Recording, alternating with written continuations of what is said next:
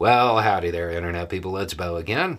So, today we are going to talk about the relationship between the United States and China and why the U.S. believes the temperature is cooling a little bit. It's worth remembering that for quite some time, U.S. estimates have suggested that China was going to become more assertive, go on the offensive militarily, stuff like that. Those estimates are being revised, and it seems as though the collision course that the U.S. and China were on isn't going to happen too soon. So the question obviously is why? Corruption mostly.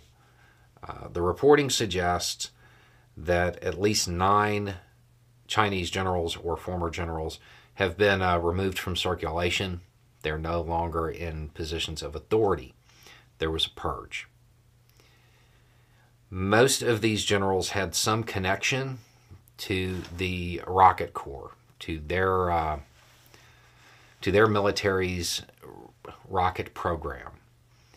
This goes along with some reporting that suggests some of their missiles were filled with water rather than fuel, and that a pretty decent chunk of their missile fields with the silos in western China had lids that didn't open right and would prevent the missiles from firing. If you were looking to achieve deterrence, that's going to be an issue. So this is relatively confined. When you're talking about 9 key players, not really a huge deal. However, the expectation is that because this corruption allegedly occurred inside of their rocket forces with something as sensitive as a silo, it's probably pretty widespread throughout the rest of the military. So that led to the Chinese leader to remove a number of generals, and the new commanders are people who appear to be very loyal to him politically, and they're seen as aggressive commanders.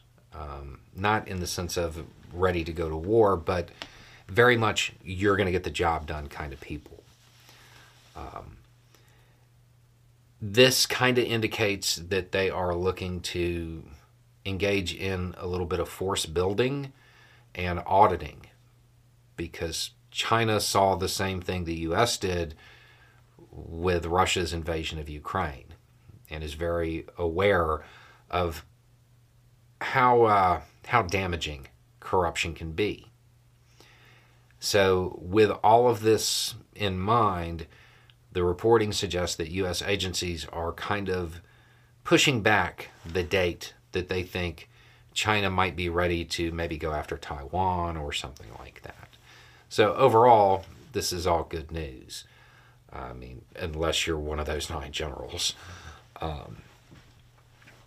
So hopefully by then the global temperature as far as conflict will have decreased a lot, and it buys us a little bit of time before we end up with a great power war.